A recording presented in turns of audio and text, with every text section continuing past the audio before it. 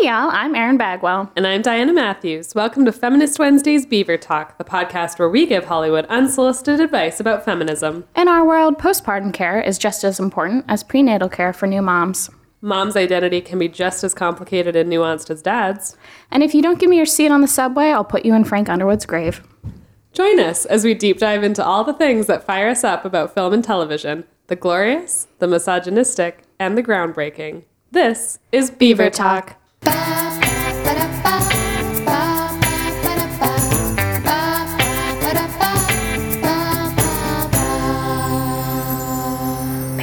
Talk. Hi, good morning, ladies. Good morning. Diana and I are joined by two beautiful and pregnant ladies. We are having a conversation about pregnancy and motherhood, and I feel like it's so funny because the minute you guys sat down, it was like, ba-ba-da-ba-da, how are you feeling? How is this? When's your due date? I feel like there's such an opening that happens that I feel like I've never experienced before, of like needing to know all the details, wanting to connect with someone. And I'm so excited to get into some of the really the more nuanced topics that I feel like are totally missed, you know, not only in the media, but in life and culture. I feel like there's so much about this experience that I thought I knew, but I didn't at all. And so I'm so excited to talk to both of you. I'd love for you guys to introduce yourselves and also tell us a little bit about I know you both also have children, so give us a little bit of a background. Who wants to start? Kelley, you want to start? Sure, great. My name is Kelley Hicks. I am an executive producer of an HBO show called Random Acts of Flyness, which was featured on Beaver Talk already. Thank you. I am a mom, which is still crazy to say to me, even though it's almost been 2 years. I have a 21-month-old son, and I am, I guess, 9 months pregnant. I'm due in 2 weeks with my second son. So I'm about 2 under 2, so things are going to be very busy in my house, but excited about the future and sort of like redoing this mom thing with a little more perspective. And I'm so excited to hear from both of you. Nobar? Hi, everybody. My name is Nobar Golhar, and I am a senior consultant at a company called Challenger Inc. We basically help Fortune 500 companies sell better and market better based on our research and best practices. I'm also the co-founder of a soon-to-be relaunched and rebranded organization called The Hyphen Life. So who knows, maybe I'll be back to talk about that, but it's all about celebrating hyphenated Americans and the contributions they make here. I am also a mom to a boy. It's funny, we sat down and we realized we have so much in common. So I have a boy that is going to be 3 in February, and I am due December 13th with my second boy. So crazy also to say that I am a mom. It doesn't feel real sometimes, but it's the best and hardest job I've ever had, hands down. I feel like let's jump in because I feel like the identity piece is something that I've really been grappling with, and you guys have both just named the term mom. I think just because we all have a mother, we grow up with this narrative of like it meaning something, so there's so much story attached to it.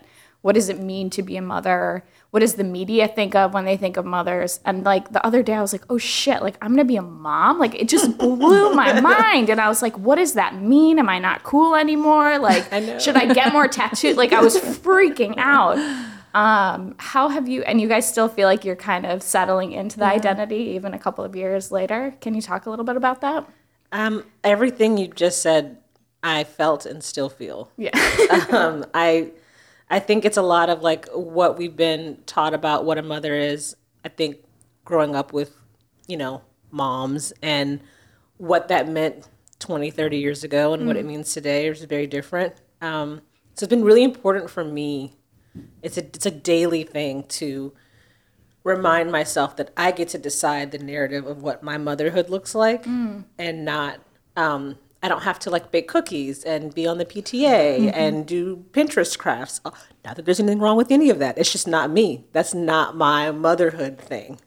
And it's hard because that's what we see constantly. And so you're sort of trying to like measure yourself up to this bar of like, well, I didn't, make my son's daycare teachers like handcrafted gifts for Christmas. I gave them Amazon gift cards because that's what I can do.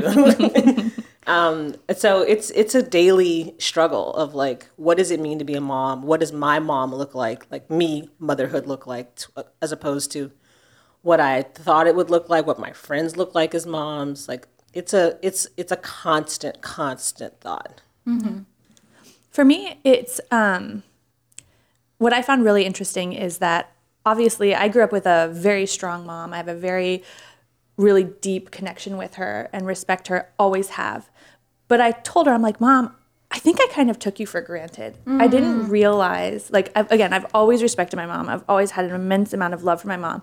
But after becoming a mom myself, I was like, wow, this is what it means to be a mom. Like the sacrifice, always putting other people first. I'm like, I just can't tell you, Mom, how much more I respect you. And that sounds bad because I always have. Yeah. But it's just become so much more real to me. And it made me a little sad because I think in general, as a society, like we don't value that. We just kind of, assume, oh yeah, mom's always going to be there. She'll take care of this. She'll take care of that. But it's never recognized and truly appreciated. And so that was the one thing that I still think about almost daily is like, this is what my mom went through. She was in Iran and had her own TV show. And then they immigrated to the United States and, she had to put everything basically on the back burner for the sake of the family. And she supported my dad while he, pursued his professional ambitions and has always been there for our family, but never voiced that she felt like she was missing out on anything.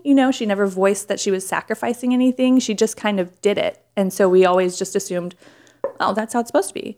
So that's something that I'm always thinking about is making sure I truly appreciate not just my mom, but recognize what I do daily is pretty badass. And, I should be proud and all the things my fellow moms are doing. It's really hard and we should be more aware of that.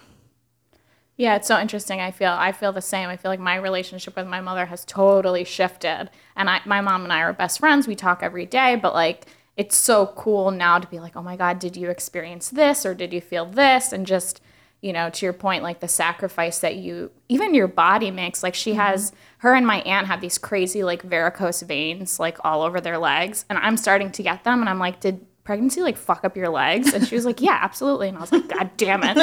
So it's you sacrifice parts of your body. It's crazy. It is. It absolutely is. I was at my sister-in-law's house and they have a lower mirror in the bathroom. So I haven't really seen a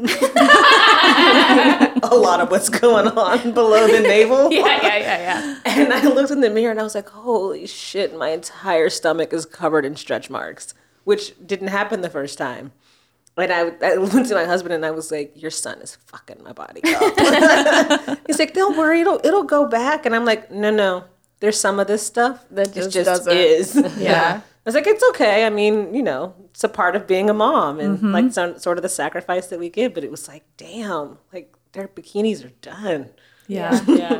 And certain outfits, it's really funny. I think it's it was almost like a mental or ceremonial thing for me. I have all these outfits that I used to wear pre-baby.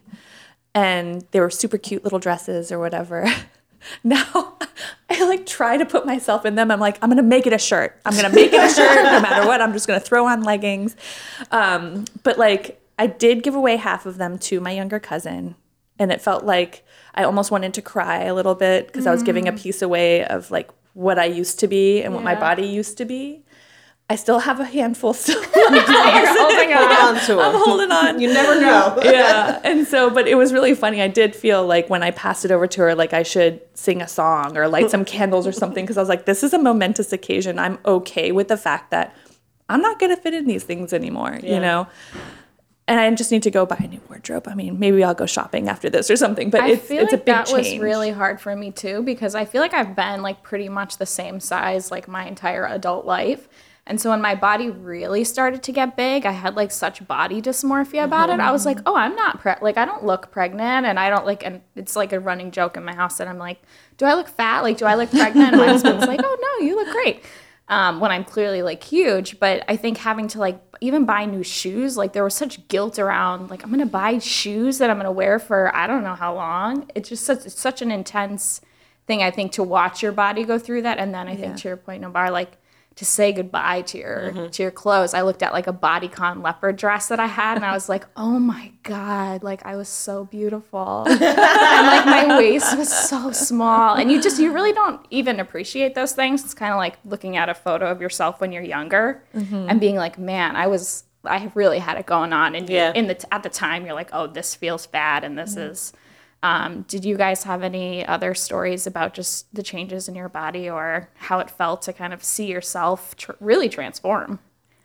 I mean, everything you're saying is exactly my experience. I was very careful this time around, actually, about my nutrition and my health. And like, I shouldn't even say working out, but just trying to be a little bit more active than I was the first time around, because I didn't ever get back to where I wanted after my first child. Close.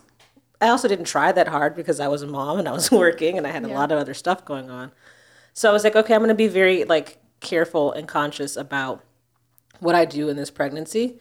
And for the most part, I'm happy with what's happened with my body this time around. But I also had to just kind of let it go. I remember the first time I was weighing myself every day. Literally every single day I was weighing myself. And then so that doesn't seem healthy. Yeah. I don't weigh myself every day if I'm not pregnant. Why would I do that?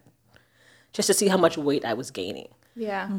And so I tried to be more conscious, but also let it go a little bit more. We'll see what happens after. But I just didn't want, since I didn't feel like I got back to where I wanted, I didn't want to like make that deficit even larger after having another kid, because I feel like it probably is going to be even harder this time to sort of get back to a place where I'm comfortable with myself. Yeah. Yeah. And with my first pregnancy, it was, thank God, a good one, relatively no complications. I did gain quite a bit of weight, and I never actually got back either. I think I was like close, about 15 pounds away, and then I injured my back, and I was basically immobile for like 6 months. And so I started the second pregnancy about 20 pounds heavier than I did when I started my first pregnancy. So immediately, like right off the bat, I was like, oh man, this is going to be hard. Because like the first pregnancy, I didn't even buy, I don't think, anything maternity. I just had everything spandex from my original wardrobe. This time around, like in week 3, I had to buy maternity pants. I was like, what's going on? And so this time around, I'm very aware that like I'm certainly bigger this go around.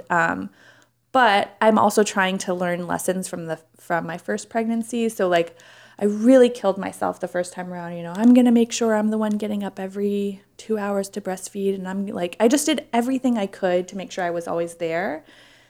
This time I'm like, you know what? Let's make sure I have extra help during my maternity leave. So if I need to go for a walk, or if I need to go get my hair done, or just get some fresh air and see a friend, I can. So like, I'm preparing myself to be mentally healthier this time around, but also physically healthier, because I'm going to make it to the gym. Last time I was so tired and so sleep deprived that if I had a free minute, I wasn't going to go to the gym. There's no freaking way. I was just going to take a nap, Right. So that's like the big difference between the two, I think, is just being more aware that it really sucked my soul last time. And I just have to treat myself better, you know? Because if I can't take care of myself, I can't take care of my children or my husband. Absolutely. I think that's like such a huge thing. And Kelley, you mentioned like in the intro, like talking about the perspectives that you're bringing to the second pregnancy and to the second child that you didn't have the first round. And so I'm wondering kind of for both of you, like what piece of advice or, what would you say to Erin and mothers who are about to go through this for the first time? Something you wish you had known, just like high level, one thing that was like get yourself some help so you can go get your hair done or go for a walk or something like that.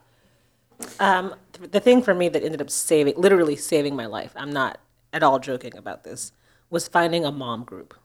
It saved my life.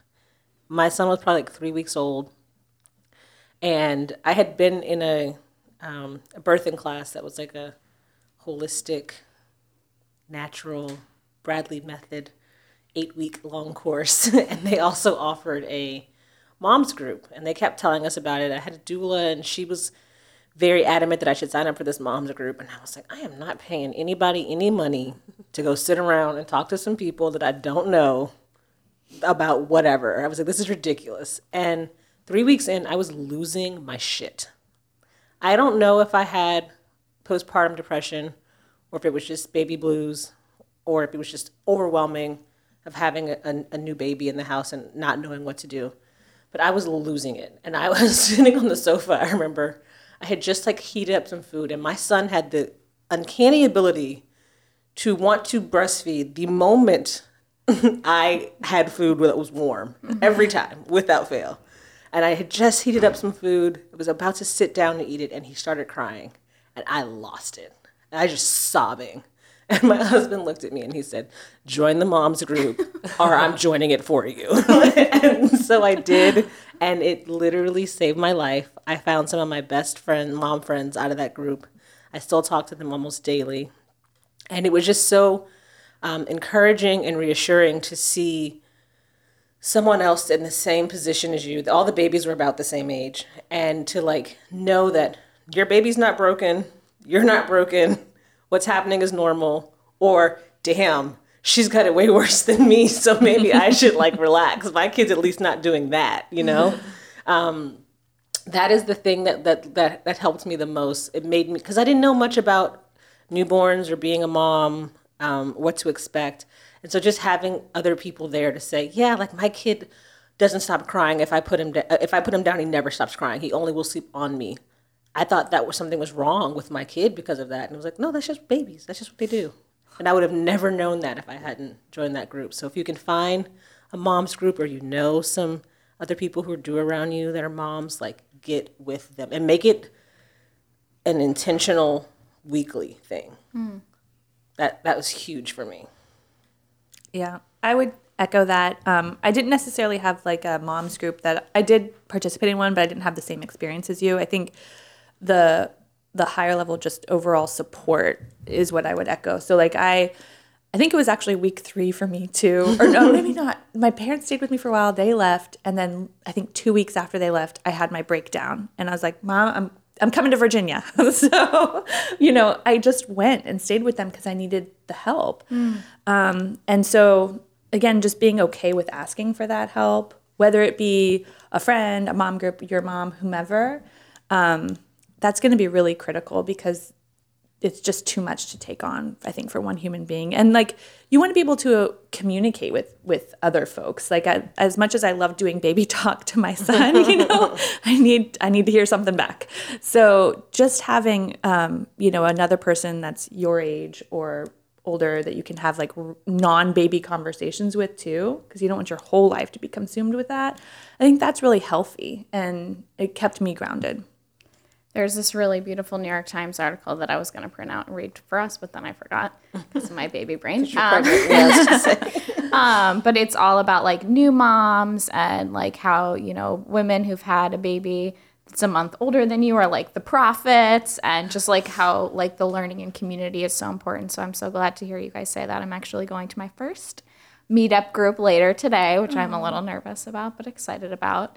It seems weird. It's not as weird when you get there. I'm like so obsessed with these conversations though that I just want to like listen to everyone's experience. So I'm very open to being there. But Nobar, you said something really interesting about like the support, and something that's been kind of an interesting thing to navigate is like, you're not alone really in this journey. You have a partner who's part of this creation process with you, but their relationship to what's happening is so different. Like I remember in the first trimester, I felt so sick right away. Like I knew I was pregnant. My body was flooded with hormones. I felt nauseous all the time. I had like flu-like symptoms every day, and there was no denying that like my body was going through something. But my partner, Sal, was like, didn't see it. You know what I mean? Like my body didn't physically change. So he almost thought, like, he just couldn't relate to it or understand it. And it wasn't really until my second trimester when I started really showing that started like doting on me and like being more attentive. And at that point, my body went through like this like goddess high of like my nails getting long, and I felt beautiful and I felt great. And like now we're sloping towards the end, so it has shifted again. But how have you guys navigated kind of communicating or getting support from your partners? Because I feel like I had this very idealistic view of like, we're going to be equal and it's going to be something we share together. And I'm already seeing our paths totally, divide. Any thoughts about this? Well, my husband has been an incredible partner.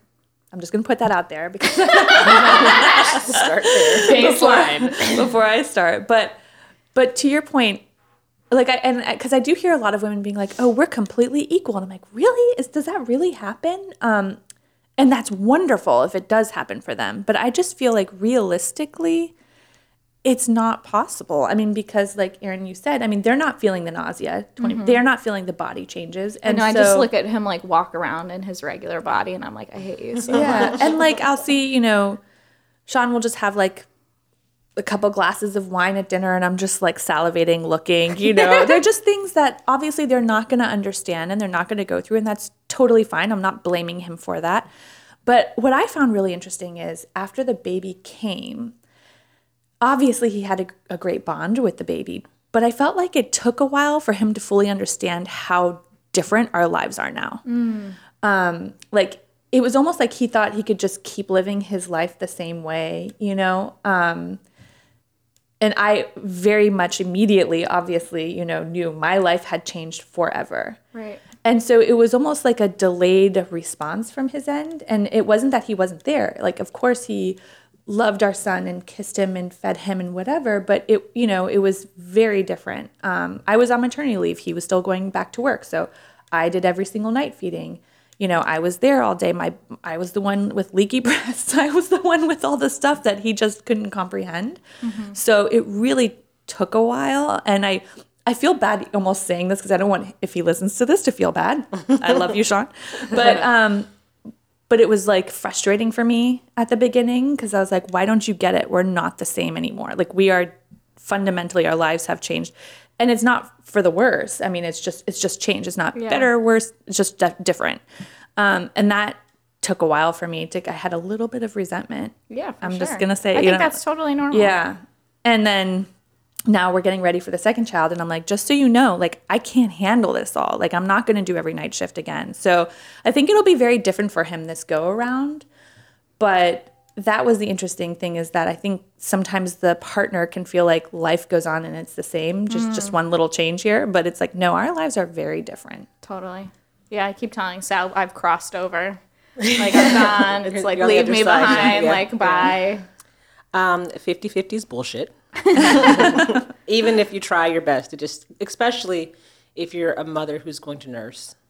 I've nursed, so I can't say what it's like to bottle feed. I feel like it's maybe, I don't want to say the word easier, but it's easier for the partner to be more involved. If you're nursing, it's on you. Like, it's your thing.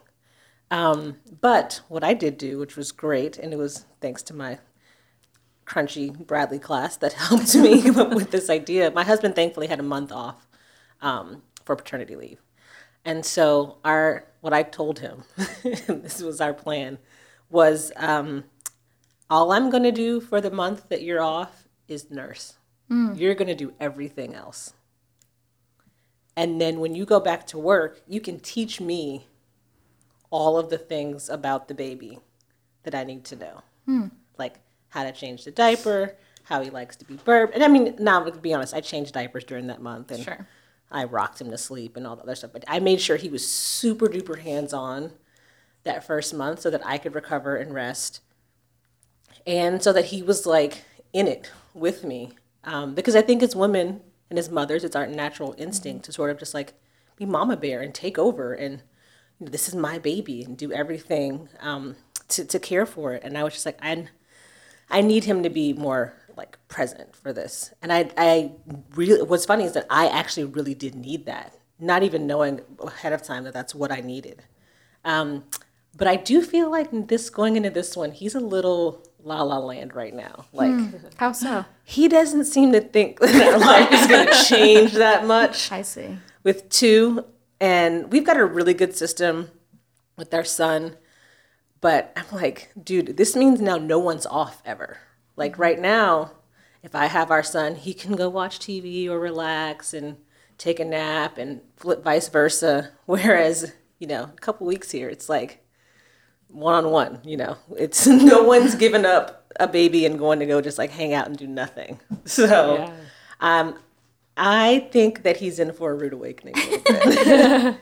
But we'll get through it. Yeah, it's interesting too, like even watching Sal with the identity piece. Like I made him join, I'm like very into community, so I made him join like a dad's group and I'm like in a mom's group, and he actually went to his like maybe a week or 2 ago, and he's like, oh, I'm going to be the youngest one there, like I'm going to be like the coolest one there. Like his vision of like what a dad is not him. Mm-hmm. So he's so disconnected. And then we even went to a birthing class and all the people looked like us in the room. Like they were all young, Park Slope brats.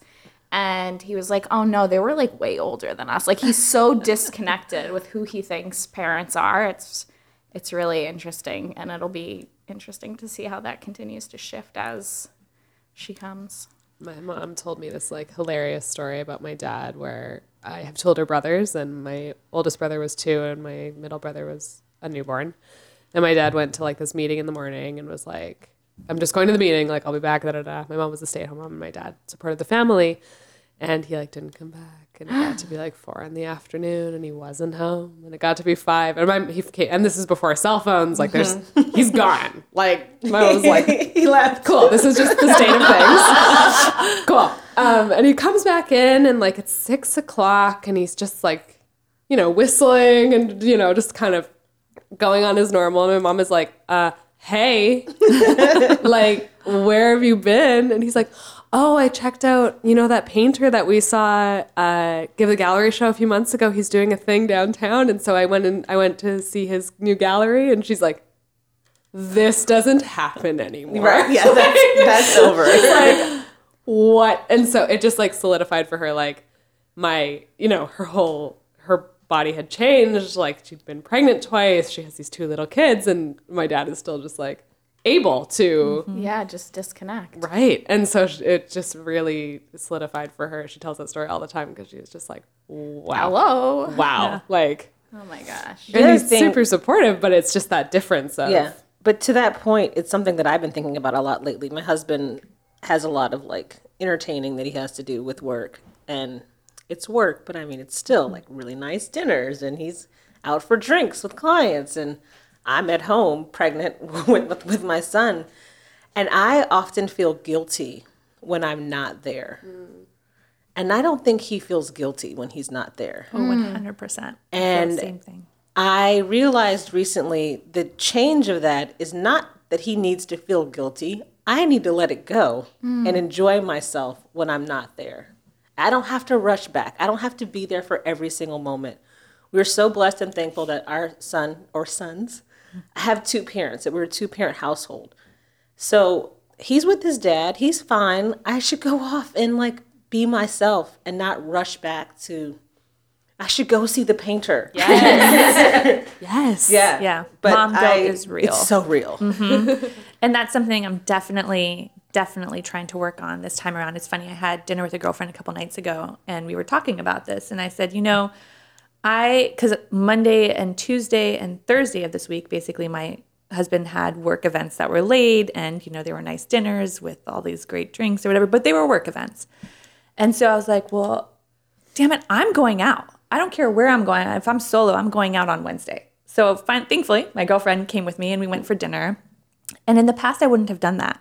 Mm-hmm. And it's funny because it's not my husband ever saying, no, you can't go, right, or don't do this or don't do that. In fact, he always encourages me, but I always feel guilty. I'm like, oh, but then, what if he misses me when I'm trying to do nighttime or whatever it may be? Like, I always end up feeling like I need to be there. And so I'm trying really hard to make sure I don't let mom guilt get the best of me, because then I start resenting him, and it's not his fault. And like I said, he's always encouraged me to do things like that. But I always am like, but one of us at least should be home. I don't want our nanny to always be with our son. I want at least one parent there, but sometimes it's healthy. Like, let him do his thing, I do my thing, and, we're there plenty. Exactly. We're there plenty. Well, something that I've been thinking a lot about, and just in preparation of this episode and thinking about the way women are portrayed in the media, and part of what Diana's tagline was, is like men are allowed to have these very complicated identities, especially as fathers. They're allowed to be breadwinners. They're allowed to have passions. They're very multidimensional. And when we do think of the mother, that's your job, that's your role, that's your space, and it really takes up everything. And I think it is harmful to feel that pressure that's what it has to be. And I think that adds to the guilt that, I'm sure I will feel when you kind of move out into the world and you want to continue to live your life when we're only getting this one message of how it should be and what it should look like. Yeah, my mom and my mother was a working mom, very strong woman. But it's very weird because her working mom looks much different than my working mom. Her working mom did everything also at home. Whereas my working mom is, I work, my husband works, we share the household together. But whenever I'm off doing something, she's like, who's watching Major? My son, what? I'm like, his father. Like, what do you mean? Who's watching him? He is a father that's a fully capable human being who's a participant in this life. Or like someone's like, is Broderick babysitting? No, Broderick is parenting. He doesn't babysit. Oh my God. I just got like full body goosebumps of anger like with that line. Is so you think I'm babysitting when I'm with him? No, I'm being his mother. So he's being his father. And I think that's a huge thing in society where it's not expected that dad would be alone with the kid to, be a father. When Sal and I first got married, he did all of the cooking. And it would make my mom so mad. Like, she was like, why aren't you cooking? Why aren't you in the kitchen? I was like, I do everything else. But, like, he can have this space. Like, it's okay for, like, him to be, this is for him, that to be his domain. It's interesting generationally, too, kind of the barriers that and the expectations that you have or, that are placed on you and things like that. My mom's the same. She's always like, you didn't cook for Broderick? And I'm like, he was a fully functioning adult before I came around. He knows how to take care of himself. Yeah. Oh, yeah. I feel like we're coming to a little bit of a close here, but I wanted to talk about two quick topics before we wrap up. First, I feel like postpartum, I'm kind of was really like blackout into like thinking about mostly just being present in the birthing process and like trying to figure out details. And then my friends, I'm part of a little text chain where my two best friends from Buffalo have already had kids and they're like 3 and maybe 8 months. And just hearing about like the lactation consultants and the postpartum and the therapy and, my other friend sees a chiropractor. There's so much work that actually happens and needs to happen on your body post-baby that I'm like, oh God, I haven't thought about any of this, and it's really like blowing my mind. And the fact that you even know that means you've already thought about it way more than most people. But it's also crazy because a lot of it's not covered by your insurance. Right. So it's like we have these really intensive prenatal processes where you're going, getting checkup every week, and then all of a sudden you have the baby. And not only is like mentally, I think your brain probably totally exploded with hormones, but then your body is like essentially broken. And there's no care and support in the United States. And I actually was doing some research, and I'm just going to rattle off some of these countries, but basically China, Korea, Japan, Malaysia, India, several African nations, the Caribbean, Dominican Republic, and Mexico all have really intensive, basically between 4 weeks and 30 days and can even go up to 3 months where the community rallies around new mothers and takes care of them and says, you're focused on the baby, we're going to be focused on you. And I think it's really interesting that I feel like in the United States, we don't have this conversation about what happens after. No, not at all. And I will say, I'm glad that you mentioned kind of the cultural aspect because that's something I lightly touched on earlier, but I think it's really important. I think in the United States, it's a very kind of individualistic, society, and I got it, I'm going to do it solo or whatever, but it really does take a village, not just to raise the kid, but to take care of you, you know, after you've gone through something like this, because it is pretty traumatic on your body. And it can be, and if you have a C-section, it's major surgery. Right, exactly. And like what I think does a disservice to all the moms out there is when you see things like Kate Middleton walk out. Oh my God. And she looks amazing. About this like great nausea. And like, look, I'm not knocking Kate. That's fine. That I understand that's her role or whatever. But you know, you see these women come out. They literally just gave birth and they look amazing. Or like the Victoria's Secret models. They're I was just gonna say the Victoria's Secret example drives me up the wall. Like she's on the runway 3 months after giving birth. I'm like, really? Because I was probably still bleeding liposuction. from. Yeah, I mean, it's unrealistic, and then it paints this picture that everybody has to walk out of the maternity ward being like, I'm perfect, you know, and I'm ready to take on the runway. Yeah, but there was so much healing that, at least for me, that took place after giving birth. Like, I think I wore those adult diapers for like, I don't know, 2 months or something. It's a lot, and I didn't expect that at all. And I wish there was more attention on that. I wish I would have been more mentally prepared for that. Before we sat down, I gave a funny story, but it's the truth. Like, I didn't know, for example, that the first poo you have after you give birth is really freaking scary. Nobody told me that. Do you feel like your guts are going to fall out? I mean, because, and again, I didn't do a C-section. Like I had a natural birth all over. Yeah. And so oh, God. I was terrified. I remember sitting on the toilet being like, what's happening? You know, help me. And then literally 2 days later, I was like, we have to go to the doctor. I think I busted whatever was down there.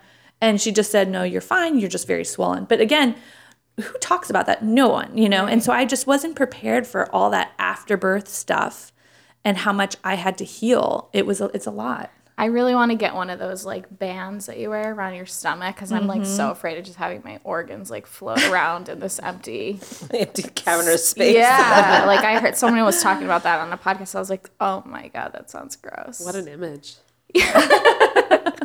There's a lot of physical recovery that has to happen after you give birth. And I had a vaginal birth as well, so I can't even imagine the recovery if you have a C-section. Like you said, that's major abdominal surgery. And then the mental healing that has to take place. I mean, like you said, your hormones are you think your hormones are crazy first trimester. Wait till you give birth. Like, it's nuts. And I mentioned earlier about postpartum. It's a really scary and hard thing to sort of understand, because I was watching a news report and they were talking about the symptoms of postpartum depression. And I was like, well, I had all of those, but I didn't have postpartum depression. Like it's such a varying level scale, but like really minuscule from like baby blues, which is a silly name, but to full postpartum depression. But I had all of the symptoms. I was anxious. I was tired. I was sad. I was despondent. I was happy. I was every like mood swing you could imagine. And you can't justify or like make sense of any of them. Not to mention you're completely sleep deprived. So you're like, am I crying because I'm tired? Or am I crying because I'm sad? Or am I crying because I have postpartum depression? Right. And because we don't talk about it enough, I think, that's why it's so hard to figure out, well, do I have it or do I not have it? Because it's all sort of a secret that we just like cover up and just, oh, she's just, a new mom. It's just hard. And I also just read a piece that said that postpartum depression can also be postpartum anxiety. Right, yeah. Which we don't really talk about either. You know, depression is something that I think we have we know the difference between depression and anxiety, and we don't talk about how anxious, if you have anxiety in the past, like having to care for a life, can be very anxiety inducing, and that's another way it can manifest. Maybe I had postpartum anxiety. I have no idea. I was super anxious. I was constantly worried. I'm so looking forward to, hopefully this time, we'll see, because the hormones haven't kicked in yet, but I'm so looking forward to just having a baby and being comfortable with having a baby and sort of enjoying being a mother. Whereas last time I was literally freaked out the entire time. Every move he made, I was like, oh God, is that okay? Should he have done that? Yeah. I remember the very first night in the hospital, he had kind of like rolled over to his side a little bit. He never was really a very good back sleeper. And he had like put his little finger in his mouth. And I just remember staring at him and being like, is he allowed to do that? Should I call the nurse? And it's like, now I'm like, oh, it's fine, relax, who cares? It's no big deal. Yeah. But I had no clue, and I was just shell-shocked by all of it, yeah. Well, I can't imagine how emotionally hungover you are after you. I mean, I can't even think of another more transformative experience of like giving life, you know, giving birth to a life. So we don't even talk about the mental shifts and transformations that happen. Were you gonna add? No, I was just gonna say I did the same thing. I had my son in a bassinet right next to me, and I'm not kidding or exaggerating when I say I think I slept, I'll use that term loosely, with one eye open the entire first like 2-3 months, because any move he made, they make so many sounds when they're newborns, right? And so any move he made, any sound he made. Just get so nervous. Yeah, I kept jumping up, and I'd like make sure I see his little chest going up and down, or I'd put my finger under his nose. Is he breathing? Is he okay? Because you also hear about SIDS and all these things, and it's terrifying. So any sound he made, I was like right there, you know, looking over him. Is he okay? Do I need to do anything? Do I need to pick him up? But I'm hoping, to your point, that this time around, I'm going to just be a lot more relaxed and realize like, those sounds, those are normal. It's okay. Yeah, fingers crossed that actually works. She was hiccuping like 4 times in a day once, and I had a panic attack. Like I lost my mind. I like called the hospital. I was like, and I've been pretty chill for the most part, but I was like, I read online like one sentence that was like, it could be the umbilical cord strangling them, and then that was the only image I could see in my brain. And I'm like calling my doctor, and I was like, I really had to she's moving, she feels normal. I don't feel any distress. I'm like, I have to let this go, but I can imagine it just like consumes your brain because you have no idea. Mm-hmm. On a final note, I feel like birth in the media, and like when we think of like the dramatic, water breaking, which whatever, we could talk about all of these narratives forever and ever. And I feel like thank you guys for being here because this has been so fun. And I feel like we'll have to have you back, you know, when I've had the baby, and we'll have like a new mothering conversation. But I feel like there's so much negativity and so much drama and so much, I don't know. It's like almost like one-upping of the pain of the process. And so as a final note, I'd love to hear like your favorite part of either giving birth or having the new baby. Like where's the joy? Like what's the silver lining of this intense process? I can tell you right away what mine is. Yeah. And I'll try not to get emotional because the hormones are flying. I loved that time in the hospital. I loved that time in the hospital. It was me, my husband, and our brand new baby. Sorry. And nobody asked me for anything. I didn't have to respond to work emails or calls. I just enjoyed the 3 of us. And like my husband stayed the night with me in the hospital room. So it was just like so nice. He was sleeping, I was awake. And I just kind of like looked over, and I was just so happy that we were all together. And it was those 3 days where nobody's going to ask me for anything. I can just enjoy the moment before I go home and the chaos begins, right? That was the best. I love hearing that because I'm nervous about being in the hospital. Oh, really? No. Yeah, and I feel like it's going to be like stressful. No, because if you need help, nurses are there. Yeah. Like, you know, you're taken care of. If you need anything, you just press a button. And the nurses are literally angels on earth. They are. Nurses are the most amazing things ever. We sent them cupcakes afterwards because they were just so great. They helped me when I struggled with breastfeeding. Anytime I needed anything, they were there. So knowing that I had that support, but I also could just be in the moment and enjoy it and just be like, this is my brand new baby, and I have him, and he's here finally. You know, it was amazing. Cool. I don't know if I have an answer. I'm hoping to have a moment like that this time. Now I'm going to get emotional. I literally was so shell-shocked that I didn't know what was happening. I didn't know if I was coming or going. I hadn't slept. I hadn't eaten. I was exhausted. I do remember, though, speaking of how great the nurses are, and I'm terrified of hospitals. We went home, and I remember saying to my husband, we should go back to the hospital. Because there's somebody there that knows what to do. They take care of us there. Yeah. I'm lost.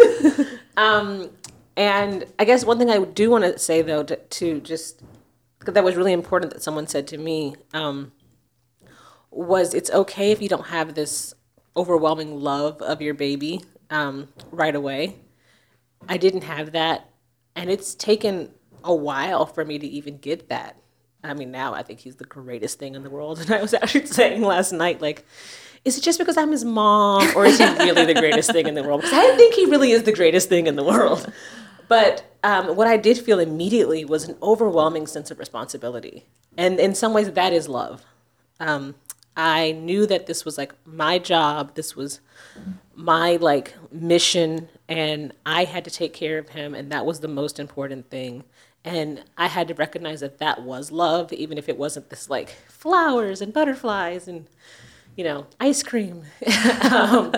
But I'm really looking forward to hopefully having a moment at some point this time around where I feel very like happy and settled and safe. I did not feel that the first time. I think that's really important to name, because I think another, you know, narrative is that like the mother's love or your motherly instinct is going to kick in immediately and right away. And I've definitely had friends, you know, who hated their whole pregnancies and like then but felt that immense responsibility and couldn't emotionally connect. And it took a really long time. And I think that's 100% normal. And I think we feel guilt and we feel shame around that. And just like our partners need time to adjust, like our bodies go through such an intense process. Like, of course, like it's going to take everybody a little bit. It's going to be a different scope. One question I did want to ask, kind of riffing off and closing off, is, you know, we have so many examples in the media that are negative, like the Kate Middleton example, the Victoria's Secret Angels, all of these things. There's so many negative things that are portrayed about motherhood and pregnancy in Hollywood. But I wanted to know if there's any celebrities or any women that you see in the public eye that you look up to or are inspired by the way they've handled motherhood or the way they talk about it or the way that they share their experience. I was actually and quite surprised and sort of impressed with Beyonce's latest reaction to her pregnancy with the twins and talking about how her body had changed and how she was okay that she like still looks pregnant, which she doesn't, but you know. Because I think she's someone who like really strives for perfectionism and has an idea of what the world expects of her and has probably always matched up to that. And for the first time was like, fuck it, I don't care. Like, I'm a mom of 3. Like, you'll deal with whatever I'm feeling, what I look like, any of it. And also her speaking out that she had a difficult pregnancy. I think a lot of times we hide that. Like, people have, a lot of women, especially because we're having children older and older now, have really difficult pregnancies. And if we don't talk about it, then people feel alone and isolated and like there's something wrong with them. And people just, all women need to know that like all of it is normal, all of it is okay. Let's talk about it so that you don't feel this like shame about it. Yeah, definitely.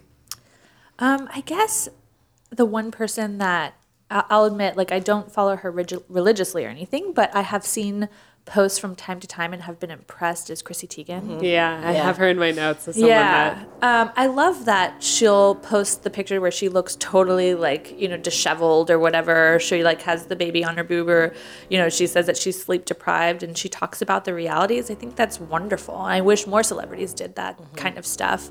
So she's probably the one person I'd mention. Yeah. And actually Miranda Kerr. Yeah. Recently I was scrolling through and I saw a headline and she's like, I'm totally fine with the fact that I have a mom bod. And I thought that was great because I think she's getting criticized because she was a model. And, you know, all models are expected to look perfect and walk down a Victoria's Secret runway. But she's not quite there, you know, and that's fine. She just had a child. Yeah, definitely. Chrissy Teigen, I think, is someone, she talks so much about how unequal it is, how it's not 50-50. Yeah. And she brings up all the time, like, John Legend, her husband, like, she's like, he does stuff. She's like, I'm doing most of it. Yeah. And she's like, she did an interview on, for, at an awards show, and she just said, you know, I don't look like this if I don't have to. And if I have to look like this, I have an army of people who come to my house. She's like, I don't go get ready in a hotel room like so many people do before a show.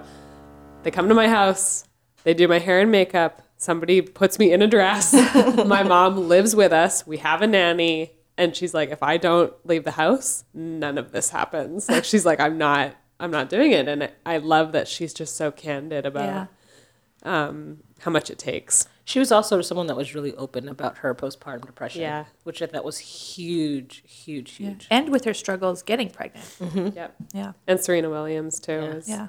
Had a big year of... Yeah, Serena Williams, like... this.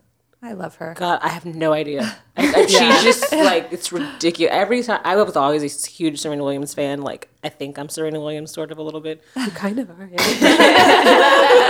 But after she became a mom, and it was shortly after I had become a mom, and then to see her back out on the tennis court and doing so well. I mean, every time, I'm going to cry now. Every time she plays, I'm like, how the fuck is she doing this? Like, I can barely get out of bed. And she's like, in the finals of Grand Slams. Like, that is incredible. And then actually I was watching the U.S. gymnastics, or it was World Gymnastics. There's 2 Russian gymnasts who are mothers. Wow. And I was like, that is insane. And one of them was on the balance beam, which was also just insane. And she was saying, well, just because I'm a mom now doesn't mean my life stops. It's just another thing to add to what I do. And I was just like, yes. I don't know how you do that. Shivers. Go, girl.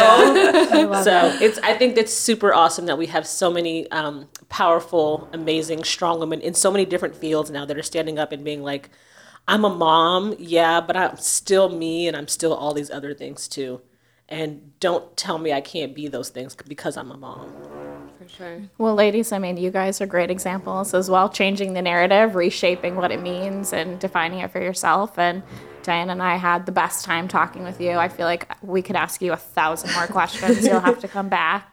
And good luck with your new births. Yeah, thank you. We're all due this month. It's all happening. I know. December babies are the best. So thanks, ladies. Happy Feminist Wednesday. Happy Feminist Wednesday. Thank you.